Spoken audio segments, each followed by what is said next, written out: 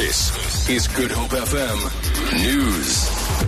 Die geskorste Wes-Kaapse leier van die ANC, Marius Fransman, se regspan sê die moontlikheid dat die direkteur van openbare vervolging in die Noord-Kaap met aanklagte van seksuele teistering teen hul kliënt voortgaan is verstommend. Dit volg nadat die DOP in die Noordwes die saak weens 'n gebrek aan bewyse laat vaar het.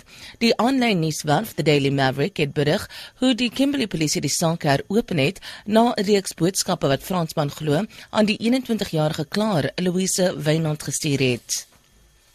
Die nasionale vervolgingsgesag, sê Henry van Breda, het na bewering die misdaadtoneel versteur. Van Breda staat 3 aanklagte van moord op sy ma, pa en broer, een van poging tot moord op sy suster en regsverydeling in die gesig. Hy het hulle glo met 'n byl aangeval by die gesin se huis op die Desalse landgoed in Stellenbosch. 'n Woordvoerder van die NVG, Eric Ntabazalila, sê die ondersoek is afgehandel.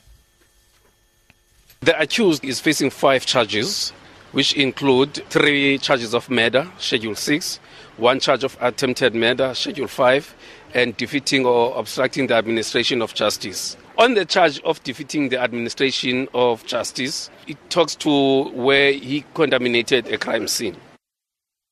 Die konstitusionele hof sê sy vorige uitspraak oor die kieserslys was baie duidelik. Die hof sê daar was geen rede vir die verkiesingskommissie om nie die adresse van kiesers in die Tlokwe munisipaliteit in die Noordwes te kry nie. Die hof het gister die VK se appel teen die verkiesingshof se uitspraak in Maart van die hand gewys. Dit beteken dat die VK se adresse van kiesers in Tlokwe voor enige tussenverkiesing moet verifieer. Die konstitusionele hof het verlede jaar die 2013 tussenverkiesings in Tlokwe nietig verklaar oor ongeruimthede. 'n Man wat die Orlando massamoord in Amerika oorleef het, het vertel hoe Amar Mateen teruggekeer het na die slagoffers wat nie meer beweeg het nie. Hy het hulle weer en weer geskiet, asof hy wou seker maak dat hulle wel dood is. Angel Colin, wat steeds in die hospitaal is 3 keer geskiet. Hy het op die vloer gelê terwyl Mateen iemand langs hom geskiet het.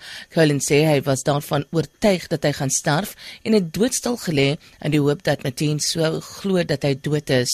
Vir Good Hope FM Nuus, Alexander Rosenberg.